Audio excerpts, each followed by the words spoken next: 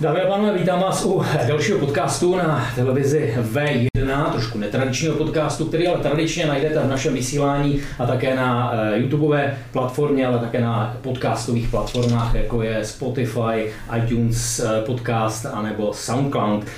Dnešní podcast je spíše kulatý stůl, protože my jsme si sem sezvali aktéry a firmy dotačního titulu, který měl podpořit právě firmy v Pardubickém kraji, které se zapojily do boje proti koronaviru. Zatím vším, jak název v podstatě vypovídá, je Pardubický kraj, proto já bych tady určitě rád přivítal Hanu Štěpánovou, která má na starosti právě regionální rozvoj, evropské fondy a tak dále. Krásný den. Dobrý den. Spolu s ní člověk, který zastřešuje firmy, který pomáhá podnikání v Pardubickém kraji, je Tomáš Vlasák, který je ředitelem regionální kanceláře CzechInvestu pro Pardubický kraj. Krásný den. Dobrý den. A pánové, pěkně vemu je po pořadě, je Vít Dobravský, manažer chráněné dílny AB Typ. Krásný den i vám. Den. Josef Tesařík, Ada International SRO, krásný den. Dobrý den. Pavel Hrstka, Citizen SRO, hezký den. Děkuji, dobrý den. A Milan Žemlička, Izolit Bravo SRO, krásný den i vám. Dobrý den. Tak, já se zeptám nejdřív paní radní, kde se tenhle nápad podpořit firmy v regionu vzal a kde se na to vzaly peníze?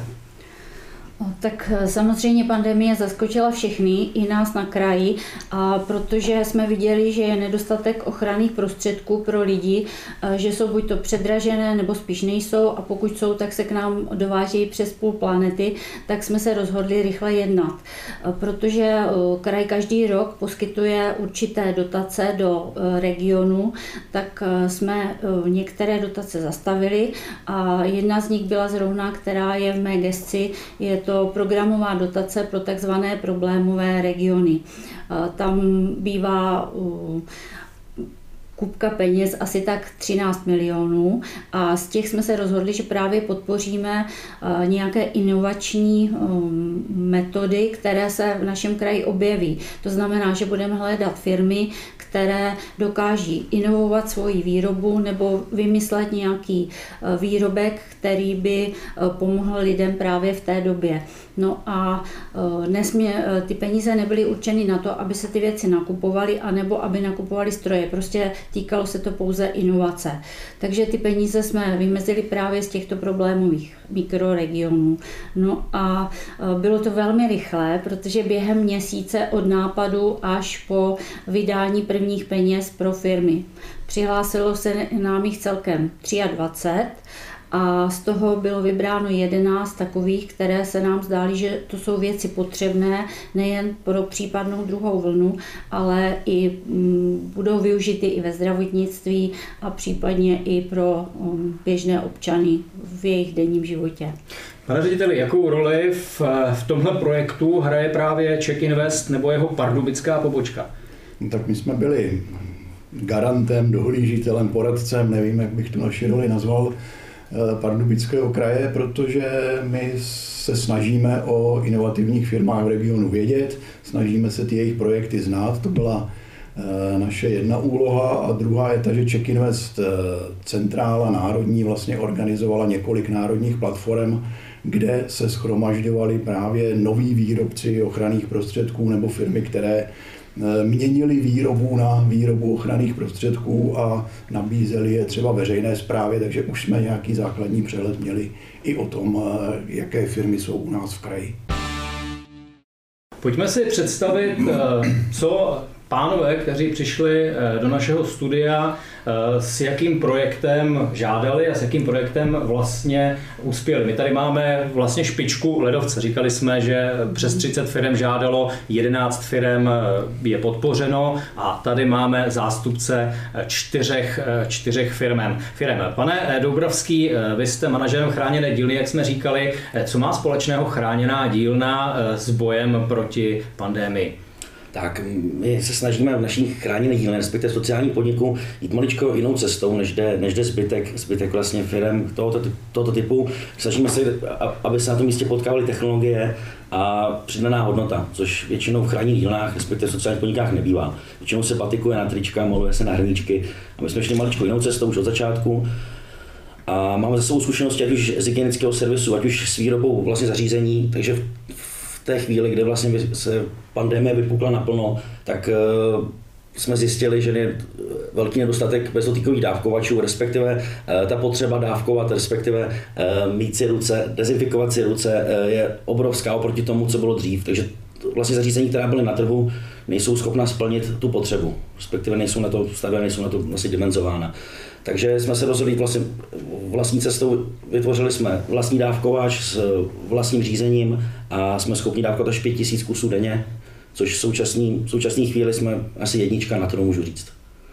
Tak to bylo představení první firmy, která sem přišla. Pan Josef Tesařík, vy jste z Ady Internation, což nám možná divákům a posluchačům nic neříká. Představte vaši firmu a představte, s čím jste do tohoto projektu přišli vy. Tak my jsme výrobce hotelové kosmetiky, to znamená, zabýváme se výrobou hotelové kosmetiky a v podstatě i doplňků pro hotely.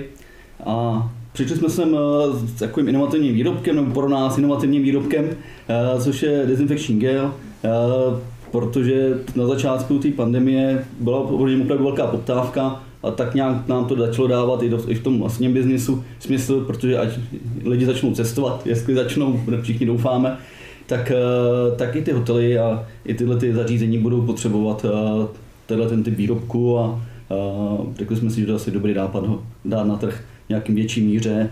A bohužel s tím zařízením a s tou kosmetikou jsme to nebyli schopni bez té podpory udělat v takové rychlosti a byli jsme schopni v tuto chvíli vyvinout nějaký výrobek a upravit zařízení tak, aby jsme ho mohli vyrábět. S čím přišel Pavel Hrstka, respektive chrudimský Citizen, s čím on zasáhl proti koronavirové pandemii?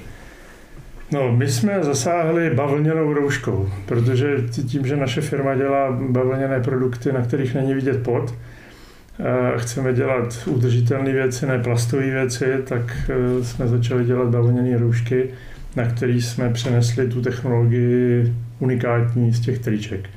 To, proč jsme to začali dělat, je na delší povídání, protože to je takový příběh poměrně zajímavý, takže tím nebudu asi vyrušovat, ale jsou to bavlněné roušky, které mají velmi zajímavou funkci a jdou v podstatě po krku respirátorům. O rouškách toho bylo řečeno mnoho, pojďme dál. Milan Žemlička, Isolit Bravo, s čím vy jste žádali o dotační titul, co vy nabízíte v tomto tažení proti pandemii, která je planetární? Byla. Takže my jsme teda automobilový průmysl plastikařina, vyrábíme plastové součástky, máme vlastní nástrojárnu, to znamená, že máme konstrukční a technologické týmy, máme vlastní vývoj. No a samozřejmě celá věc na začátku byla v tom smyslu startovaná, že přednosta virologického oddělení Praha Motole zavolal majiteli naší firmy panu Štěpánkovi, protože o něm ví, že to je takový vynálezce, český patriot, takže prostě nedá dopustit na české věci. A v podstatě mu nabídl tu myšlenku, jestli by nemohl zkusit vymyslet výtěrové tyčinky, kterých začínal být nedostatek a on v tom viděl určitý problém, protože vlastně se to dováželo z Číny, tento materiál, a prostě bylo jasný, že nebude. No a pan Štěpánek, samozřejmě známý filantropa, vynálezce, tady teďka se sluší říct to, že nedávno o panu Štěpánkovi jeho jeden známý prohlásil, že no, on Kvido neví, že to nejde a proto to jde. Takže Kvido samozřejmě Štěpánek si to vzal do hlavy, spojil se se svými týmy, jak s technologickými, tak s konstrukčními, a v podstatě během pár dní a nocí měli vyrobenou formu u nás na strojárně, zkusili se první tyčinky, dovezl to do Motole a oni to zkoušeli a říkali, že je to vyhovující, a v tím jsme vlastně odstartovali ten projekt, kde bychom chtěli pro Českou republiku nejpozději v září vyrábět, distribuovat přímo u nás teda ty výtěrové tyčinky. A na začátku teda byl takový ambiciozní plán, že to bude v tisících a v 10 000, a v tuto chvíli víme, že dokážeme vyrobit za týden 50 000 kusů až. My tu nejhorší část té pandemie máme za sebou, to celé se aktivovalo nějaký čas, i když to bylo poměrně rychle, já si myslím, že Pardubický kraj ukázal i státu, že to jde se spojit, že máme tady ty firmy, také to nazval zlaté české ruce. Jsou ty vaše projekty nadčasové, jsou v takové fázi, že i když pandemie skončila, posunou vaše firmy někam dál, co teď se bude dít? Teď jste dostali nějaký dotační titul a nevím, jestli byl důležitý, nebyl důležitý, posunul vás někam? Určitě. Ten dotační titul nám dal jakousi větší manévrovatelnost, mohli jsme si dovolit odbornější vývojový tým, což do té chvíle jsme to vlastně viděli ve 3 lidech. V ten moment, kdy vlastně Pardubický kraj se rozhodl, že nás podpoří, tak jsme tým mohli poměrně odborně rozšířit a oborsky nám to ulehčilo i urychlilo to celé, respektive nám ulehčilo hledání toho řešení, které jsme potřebovali. V současné chvíli máme vyvinuto a ten produkt vidíme použitelný i pro další aplikace než jenom dávkování gelu. Takže určitě ano, ten produkt má pro nás smysl i mimo pandemii. Vy jste to trošku, pane Staříku, nakousl. Vy jste řekl, že vlastně v tom hotelnictví doufáte, že se to rozjede a bude to fungovat dál. To znamená, možná vy máte tu cestu ještě jednodušší, protože ty hotely pravděpodobně pojedou, proč by nejeli, a je to výrobek, který máte, který se asi může používat a mohl se používat před a teď se pravděpodobně bude používat ještě víc. V čem vás nakopla tahle dotace? V čem vám pomohla? Tak jak říkáte, pro nás se to asi stane standardním produktem ve standardním portfoliu. Předtím to moc žádný výrobek nebyl. V tuto chvíli se dá říct, že aby řekl minimálně v nejbližším x letech to asi bude standardní výbava hotelů. Prostě ty lidi, když přijedou na hotel, tak budou ten výrobek požadovat a stane se to naší standardní řadou. V každém případě ta technologie na těch linkách a výroba, řekněme, do výbušných prostředí nám otevře i dveře do nějakých třeba výroby parfémů nebo i do dalších inovací, které jsme nebyli schopni předtím dělat.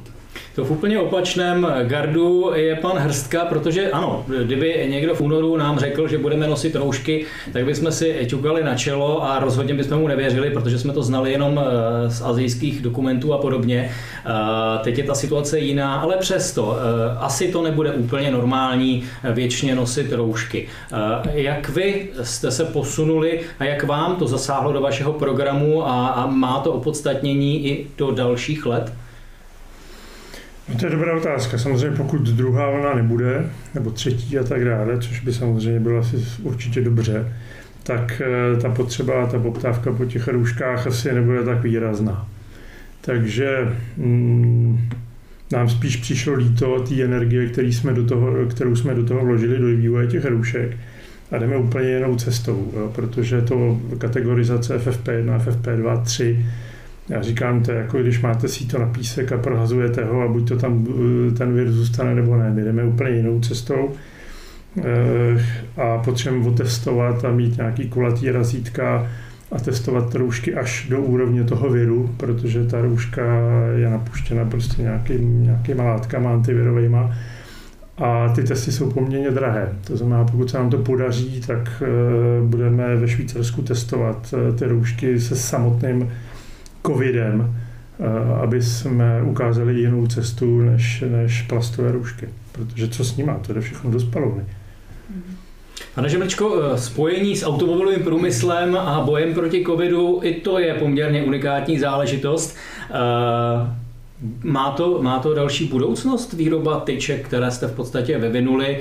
Počítáte s tím, že bude poptávka a že nedej bože, pokud by klekl automobilový průmysl, možná ekologové by řekli dej bože, tak vy můžete vyrábět tyčky dál ve velkém?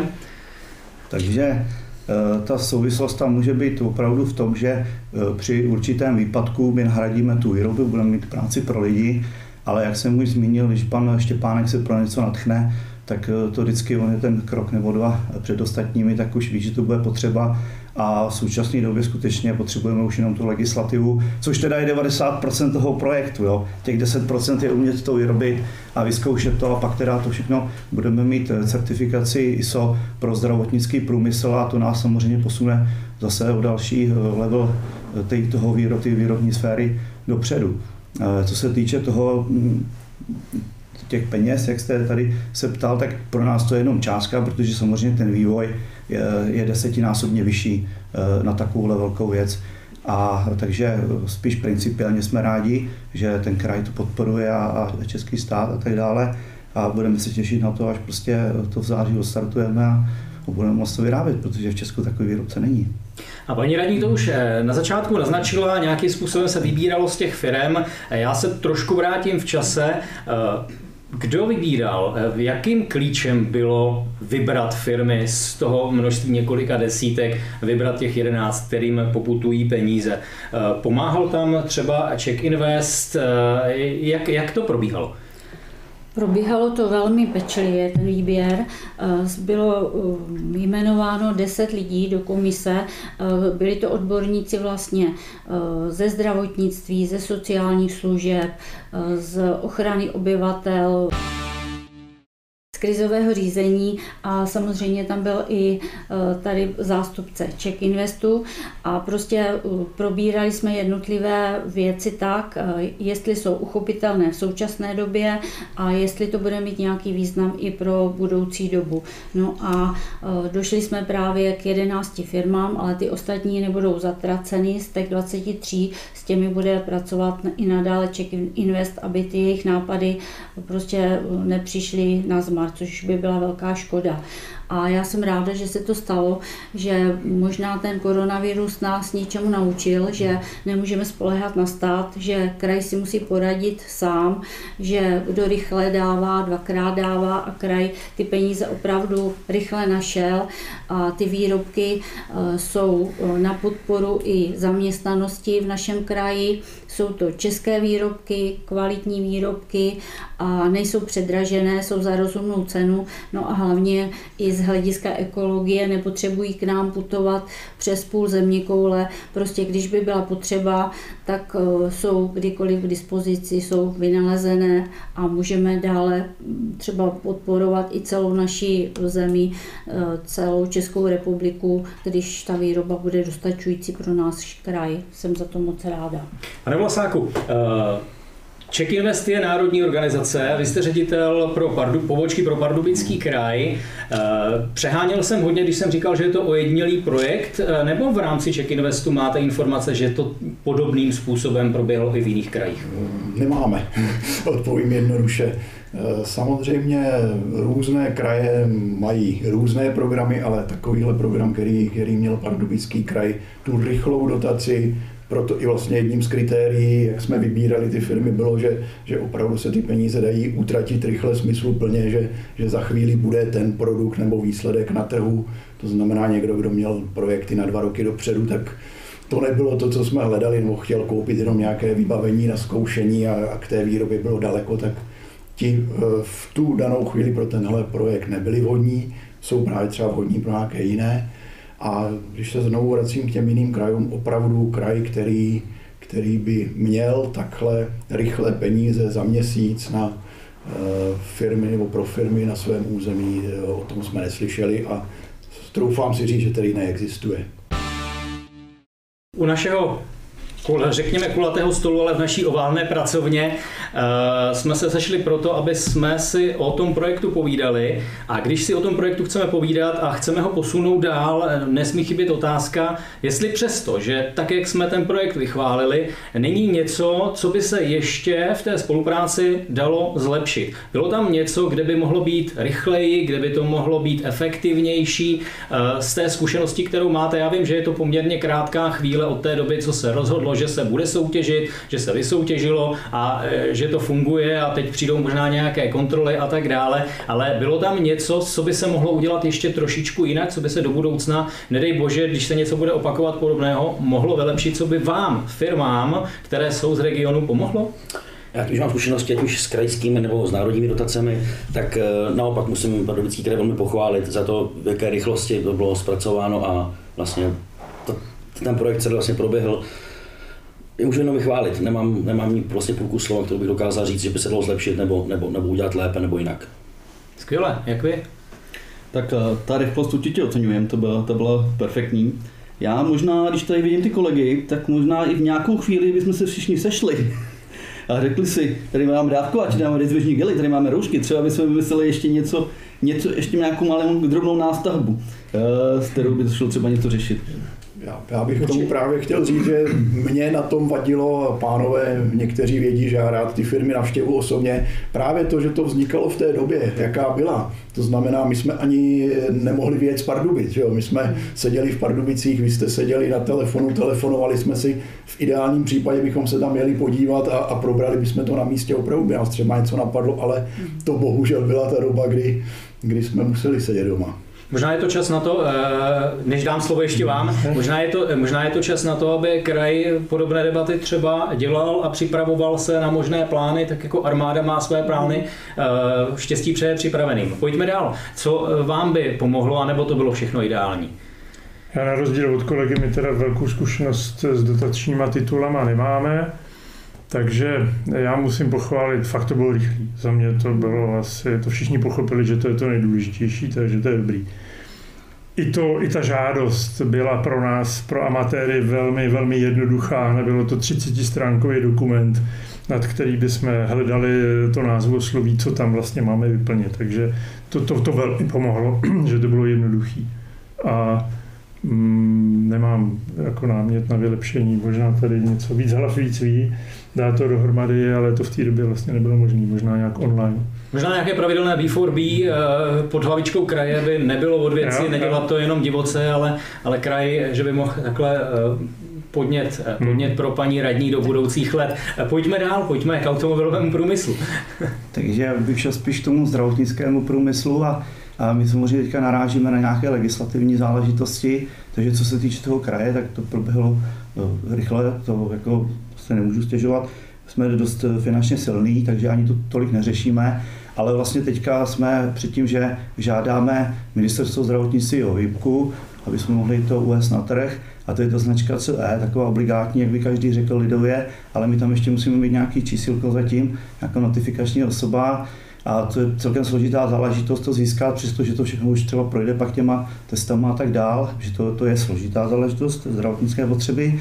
Nicméně všechno toto, co sem přijde z Číny, tak tam má CE, někdo tam prostě na to načiskne a nikdo to neřeší. Jo. Takže to v tomto směru by bylo dobré, kdyby ty úřady fungovaly pružněji a pro ty české firmy příhodněji. Byly důslednější. Poučilo to kraj tahle situace, konkrétně ta spolupráce s firmami?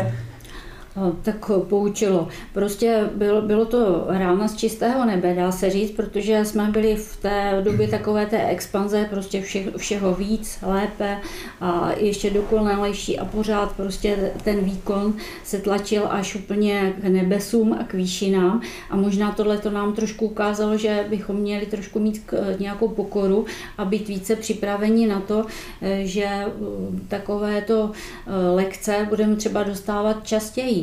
A proto si myslím, že kraj reagoval velmi dobře, protože to muselo projít radou, muselo to projít zastupitelstvem, než jsme vůbec rozhodli, že ty peníze budeme vydávat. A proto si myslím, že kraj udělal maximum, co mohl udělat a víc už by asi nedokázal, že opravdu udělal, co mohl. A myslím si, že jsme se z toho poučili, že dokážeme udělat víc než stát, že dokážeme těm lidem víc pomoci tady na tom místě, kde jsme, a protože kraj má fakt nezastupitelnou roli, že stát je sice náš deštník, ale tentokrát byl ten deštník trošku děravý a kdo se nezachránil sám a doma, tak prostě měl smůlu trošičku. Takže... Nejbližší pomocná ruka je na konci svého ramene.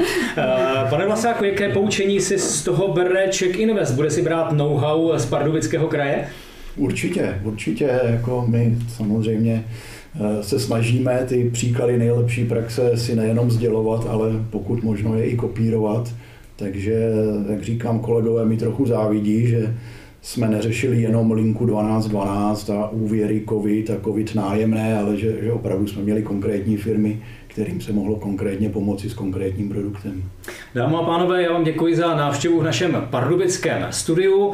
Tohle byl podcast, který vám představil některé z firem, které dosáhly na dotaci v rámci boje proti koronaviru. Podcast, který najdete jak v našem vysílání, tak na našem YouTubeovém kanálu a také na podcastových platformách.